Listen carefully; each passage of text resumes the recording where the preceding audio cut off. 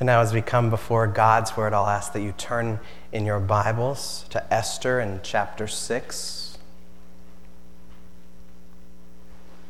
It's in the Old Testament. If you can find Psalms, just turn to the left a bit and you'll get there.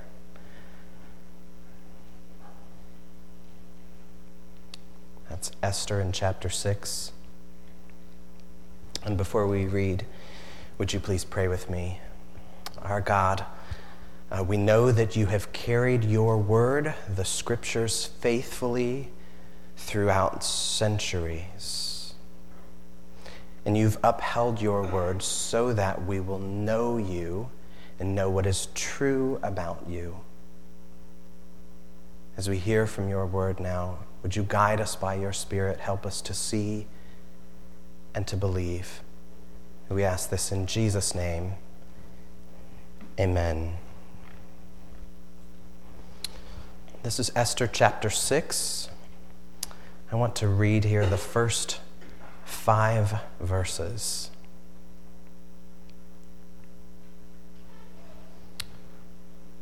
On that night, the king could not sleep, and he gave orders to bring the book of memorable deeds, the Chronicles, and they were read before the king. And it was found written how Mordecai had told about Bigthana and Teresh, 2 of the king's eunuchs who guarded the threshold and who had sought to lay hands on King Ahasuerus. And the king said, "What honor or distinction has been bestowed on Mordecai for this?"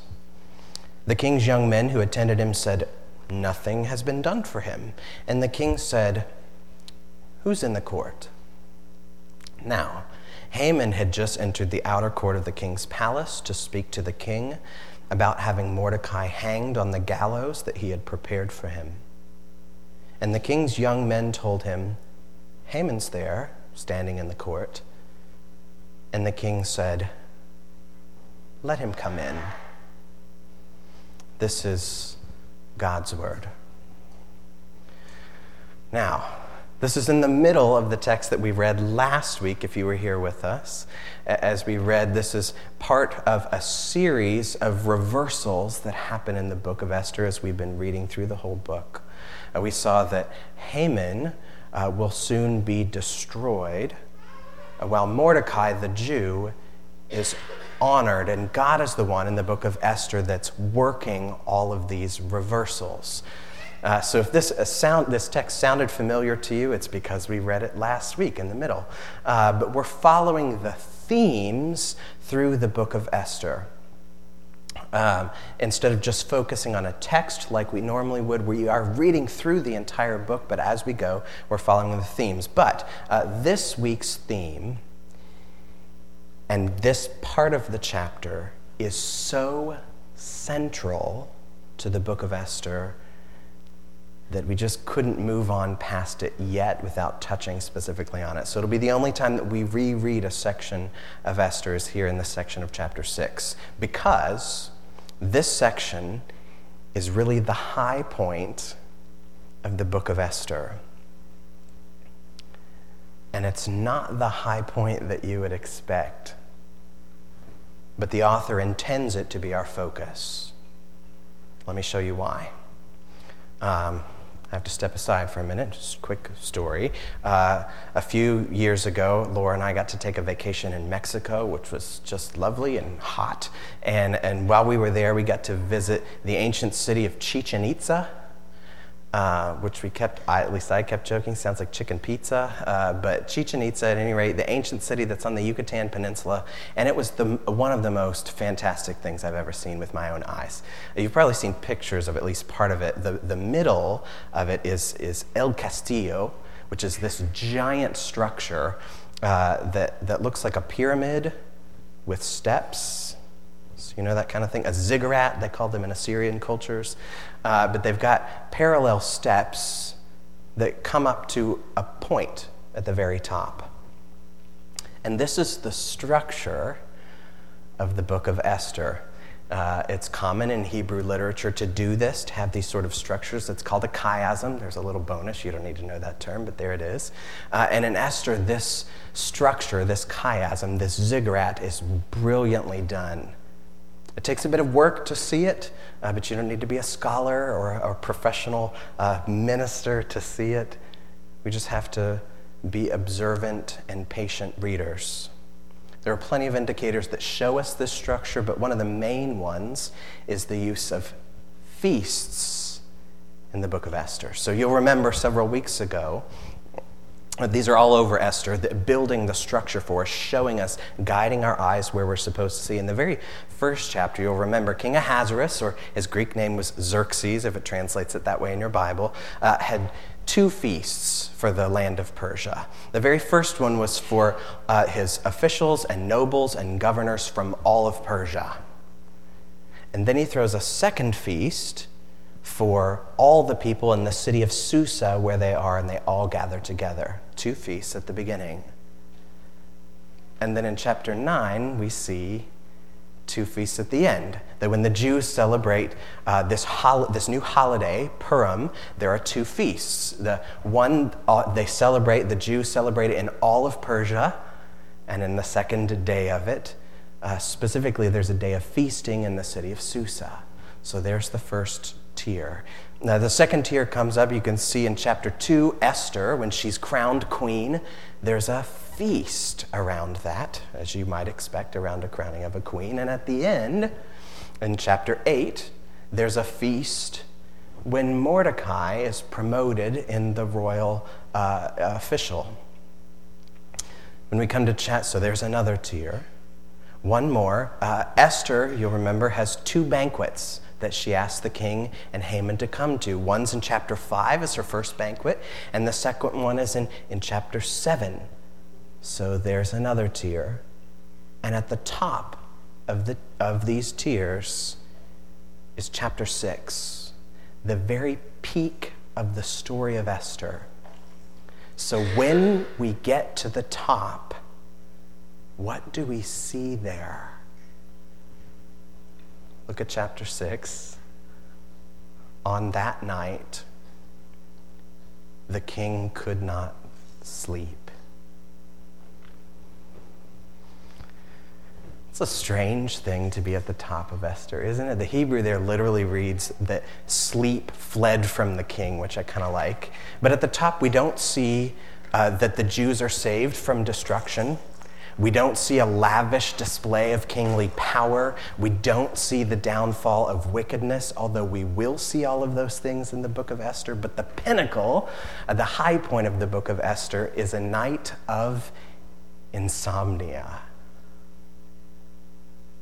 So that brings us to ask the question, why would the author do this? What is he trying to help us see? The author here, in putting at the top of the pyramid a night of sleeplessness, is really highlighting the fact that the fate of the entire Jewish people and the entire empire of Persia rests on one sleepless night. That would be utterly terrifying if events just happen. Unless there is an invisible God who is orchestrating all of these details, unless there is a God who has a hand in these details, unless there is a God who is governing the details. So that's when we get to our theme. This theme for this week, we call it God's providence. It's connected to God's sovereignty. It's a particular expression of his sovereignty. And the Westminster Shorter Catechism, I love this thing. It's just tidy descriptions of things we find in the scriptures. Says this: what is God's providence? And the answer is, God's providence is his completely holy, wise, and powerful preserving and governing every creature and every action. I like the description in the Heidelberg slightly better, although they're saying essentially the same thing. We read it during our affirmation of faith. I'll read part of it again. He, that's God, upholds heaven and earth and all creatures, and so governs them, that leaf and blade, rain and drought, fruitful and barren years, food and drink, health and sickness, riches and poverty, indeed all things come not by chance, but by his fatherly hand. In essence, what we're talking about with God's providence is the fact that he upholds and governs good things, so rain, food, health, and hard things, the barren years, the sickness and the poverty, the loss of a job, the onset of dementia, the struggles with school, the fact that a woman is taken into the king's harem just for such a time as this. All of this is according to God's providence and is governed and upheld by him. Now, we don't need to know the term providence. You don't need to know that word necessarily to see it working. I mean, you can see it playing out if you read through the whole of the book of Esther, and especially in this section. It just so happens that the king can't sleep. And I guess, during this time, there's no TV and Facebook, these days he might get up and swipe through his news feed or something, but so he gets up in the middle of the night, and so he goes, I can't sleep, get a book. And so it just so happens that he asks for the book of Chronicles. That's different than the Bible's book of Chronicles, but it's a similar kind of thing. That it's just a record of things that had happened in his kingship. And so then it just so happens that of all the events of the kingdom in this giant chronicle book that he could turn to, he turns to this page in which he's reminded that Mordecai, the Jew, had rescued him from assassination, which we saw earlier in chapter 2. And then it just so happens that when Mordecai had saved him, earlier, that it was recorded in the books, but there was no honor that was given to him, and now the king sees it. And it just so happens that as the king decides to honor Mordecai, in walks Haman, the bad guy. And we saw his downfall last week. We'll see the rest of it next week. In all of these happenings, the author is not wiping his brow, going, whew, boy, that was lucky. Really dodged a bullet there. No, the author is helping us to see that God is at work even in the details, even in the sleepless nights, just like a composer makes a symphony out of every single note. We can see this not only in Esther, but in the whole of the Bible. My favorite example of this is in 1 Samuel 9. You could turn there if you want, but it's just a few verses here. The context of what's going on is Israel had asked for a king, so the Lord will give them a king, their first king, Saul, and he appoints this man a king. So this is the appearance of Saul, the first king over Israel. This is how it plays out in 1 Samuel chapter 9. Here's the first 3 verses, starting in verse 1. There was a man of Benjamin whose name was Kish, the son of Abiel, the son of Zeror, the son of Bechorath, the son of Aphiah, a Benjamite, a man of wealth. And he had a son whose name was Saul, a handsome young man. And there was not a man among the people of Israel more handsome than he. From his shoulders upward, he was taller than any of the people. Now the donkeys of Kish, Saul's father, were lost. And so Kish said to Saul, his son, take one of the young men with you and arise and go look for the donkeys. I'll stop there. That's the part of the story that makes me chuckle. We see all these things about Saul, that he's from a wealthy family, he's handsome, he's young, he's tall, man, I'm a little jealous of Saul. He sounds like a king, that'd be the one I would choose. But the author of 1 Samuel just says those things, mentions them, and then just ignores them. Those aren't the point. The next line then is, then there were lost donkeys. I just love that. And so they end up, if you read the rest of the story, they wander around for days all through these various cities, and they're looking for donkeys, asking around for these donkeys until they end up in the city of Ramathaim, which is where they decide to ask for a particular man that they'd heard of, the prophet Samuel. So later in verse 15, we hear this. Now the day before Saul came, the Lord had revealed to Samuel, tomorrow, about this time, I will send you a man from the land of Benjamin, and you'll anoint him to be prince over my people Israel. So Samuel then does. He anoints this guy king. By the way, Saul never did find the donkeys. It says that. Somebody else found them and took them back home, so don't worry about them. But why mention them except to show that they had served God's providential purpose? God is providential, or has providence, over even the most seemingly insignificant things. We see Jesus talk about a similar thing. I'm just trying to make a case here for us, showing you that I'm not making this up. Jesus talks about this in the Sermon on the Mount, Matthew chapter 5. Just a single verse we'll look at here. Matthew 5, verse 18, Jesus says this, "For truly I say to you, until heaven and earth pass away, not an iota, not a dot, will pass from the law until all is accomplished." The iota, the dot, I think if you've got the NIV translation, it translates it the smallest letter and the least stroke. If you've got the King James version, which I kind of like, sounds old, it translates it not a jot or a tittle. That's where you get the phrase, not a jot or a tittle. The Greek there for iota comes from the Hebrew letter, a yod. It's the 10th letter of the Hebrew alphabet. So the first one, he says, not a yod will pass away. And it looks like a little, a comma hanging up in the air. I guess that's called an apostrophe. It's this little tiny thing. It's the smallest letter of their alphabet.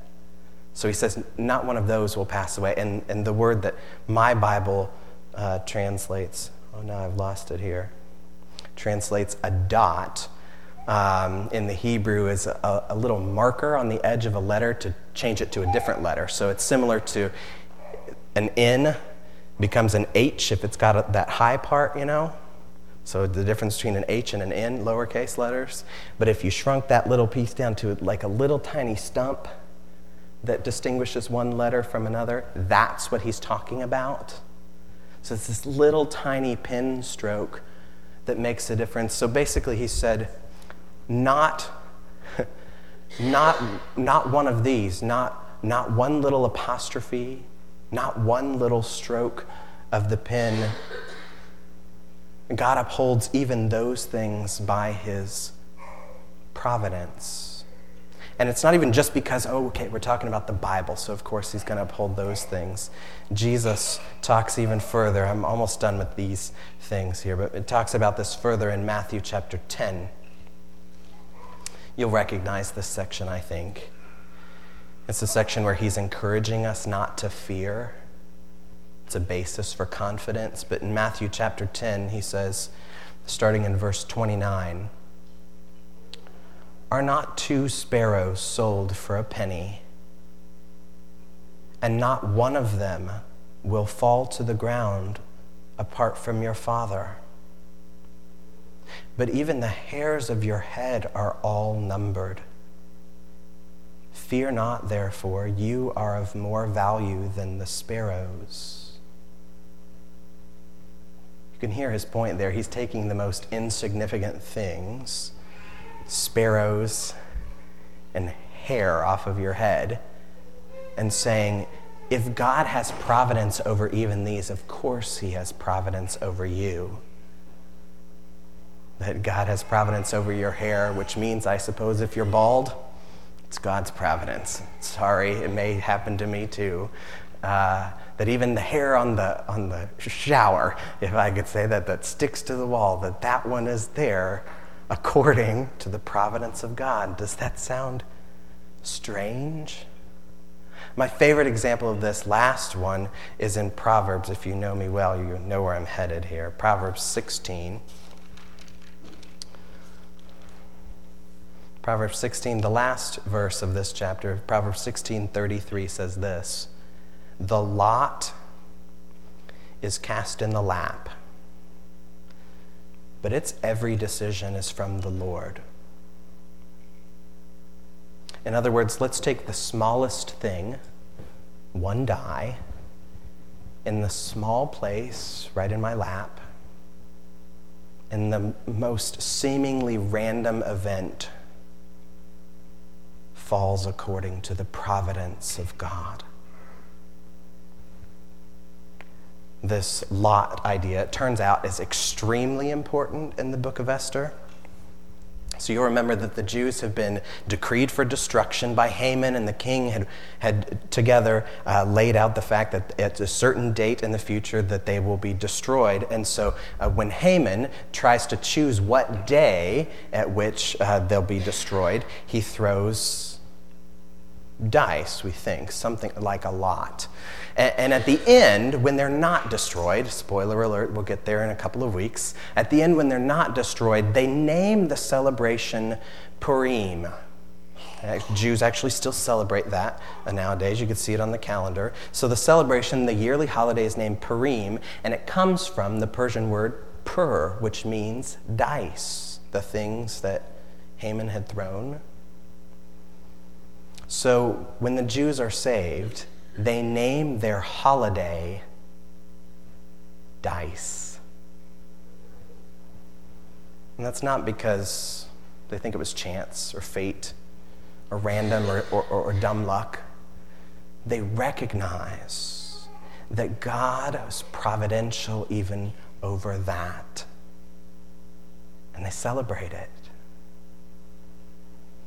Some will say that God does not throw dice, but it's probably better to say that God puts even dice exactly where he wants them according to his providence. Now, for clarity here, and all that I've talked about, none of this negates human actions or human responsibility. It's a mystery how God's sovereignty and providence and man's responsibility fit together, but according to the scriptures, they do. They are both true, and we don't know how that works, but it does work that way. And we know that God does not sin. Man sins, and he's still responsible for the consequences of those sins. That's why we all need Jesus, by the way. That's why Jesus died on the cross according to the providence of the Father, to save sinners according to the love of the Father. But human actions are still real. They're still real actions. They're still real decisions. They're still real choices. They're still real prayer. So when Haman plans the Holocaust of the Jews, he is still responsible for that evil. And when Esther acts to appeal to the king to save her people, that matters. And when the king chose to read Chronicles in the middle of the night, that was a real choice. These are all real and real choices according to the humans, but still, God is providential over all of it. If that's been in your mind a little bit, me too. It is hard for me to wrap my brain and my heart around these things, and I'm not the only one. A very famous 100-year-old preacher, not currently, he preached 100 years ago, Spurgeon, you may recognize his name, commented on providence in one of his sermons from 1908. He says this: "Here was providence, and yet there was my choice. How? I cannot tell. I cannot comprehend it. I believe that every particle of dust that dances in the sunbeam does not move an atom more or less than God wishes. That every particle of spray that dashes against the steamboat has its orbit as well as the sun in the heavens.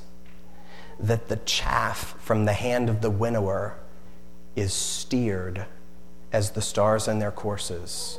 That the creeping of an aphid over the rosebud is as much fixed as the march of the devastating pestilence, that the fall of leaves from a poplar tree is as fully ordained as the tumbling of an avalanche. He that believes in a God must believe this truth.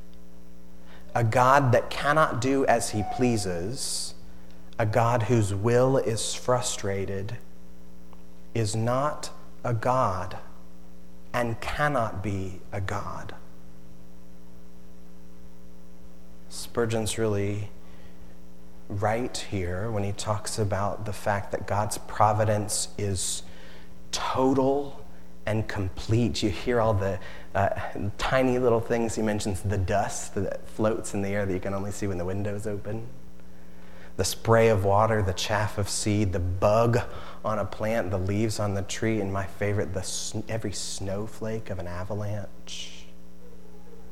All of this is according to the providence of God. In essence, it comes down to God's complete Godship, his lordship, that he is really Lord over all. Now, there's much more that can be said about this, and I won't keep you, too long. I know lunch happens. That's, I suppose, the providence of God, too, that you start to get hungry. But as we start to wind some of this down, I could say lots about this, but I'll say three characteristics. There's much more, but three characteristics about the providence of God that matter for us. So if you're a note taker, lick your pen. Here you go. Tried to tidy it up for you. God's providence is unchanging. God's providence is unchanging. It is set.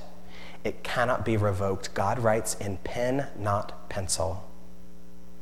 So we see this reflected in the story of Esther, in the king Ahasuerus, that when he makes a decree, he's a human king, of course, not God, but when he makes a decree, part of the problem is that he himself cannot undo it.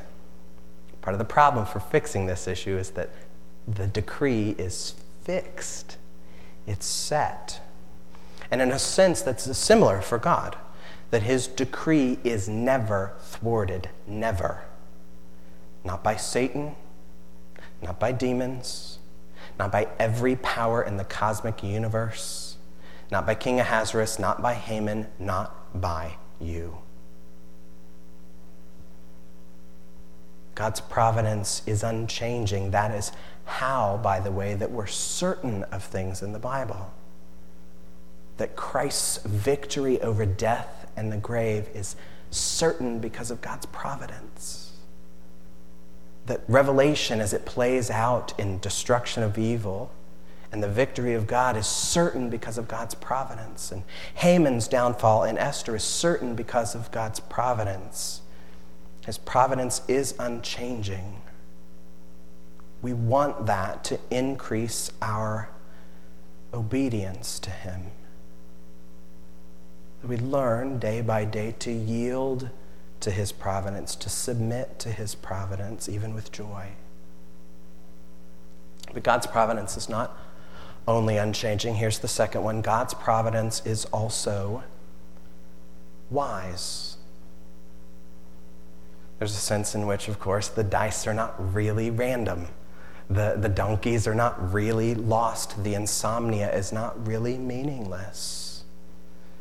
That we know that the actions are not happening by the hand of the universe. They are happening by the hand of God, and they are all purposeful according to his providence and according to his wisdom.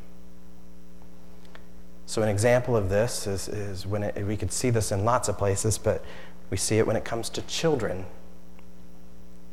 No child is an accident. Even in families where you see this child 16, 15, 14, 13, 12, and 6 months. Not an accidental child, even, by the way, if that child is conceived outside of wedlock. All of this happens according to the providence of God, and it gets complex and sticky real fast. You could think of all the complex situations: infertility, miscarriage, adoption, abandonment, childlessness, orphanhood, even abortion. Now, there may be sin on the part of the human in some of these, sin that needs repentance and forgiveness of God. And certainly with each of these, there's probably a lot of pain and struggle that comes with them. But we need to know that while God never sins, even these things are according to his providence. And so they are full of purpose and according to his wisdom. We want that knowledge to increase our trust in him because he sees more than we do. Lastly, third one, God's providence is not only unchanging and wise, God's providence is also mysterious. You hear sometimes people will say, God must have done X because Y. They'll give the reasons why God has done a particular thing. And I always go, you don't know that. I mean, you know that it happened, but you do not know why God has done a particular thing. Very rarely, even in the scriptures, do we even see why God has done a particular thing. God's full purposes are outside of our reach. They're a mystery to us. He's given us his law, his revealed will, which is his good ways and purposes there. He's also given us his Spirit, by which he guides us in wisdom according to that law, but he has not given us a window into his hidden will. Even after death, we don't receive all knowledge. So while we don't see why God always works, we do know that he is working according to his unchanging and wise providence, even in the middle of a sleepless night. We want that to increase our faith in him. So while our lives are very different from Esther, very different context, our God is the same. And his providence over us is still unchanging and wise and mysterious. We know that God upholds all things, not by chance, but by his fatherly hand. Would you pray with me?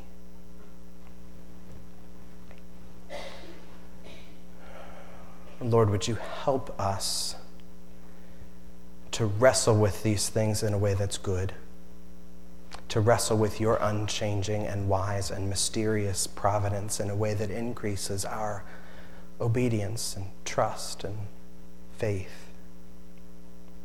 Guide us even down the difficult roads. And we ask all of this in Jesus' name. Amen.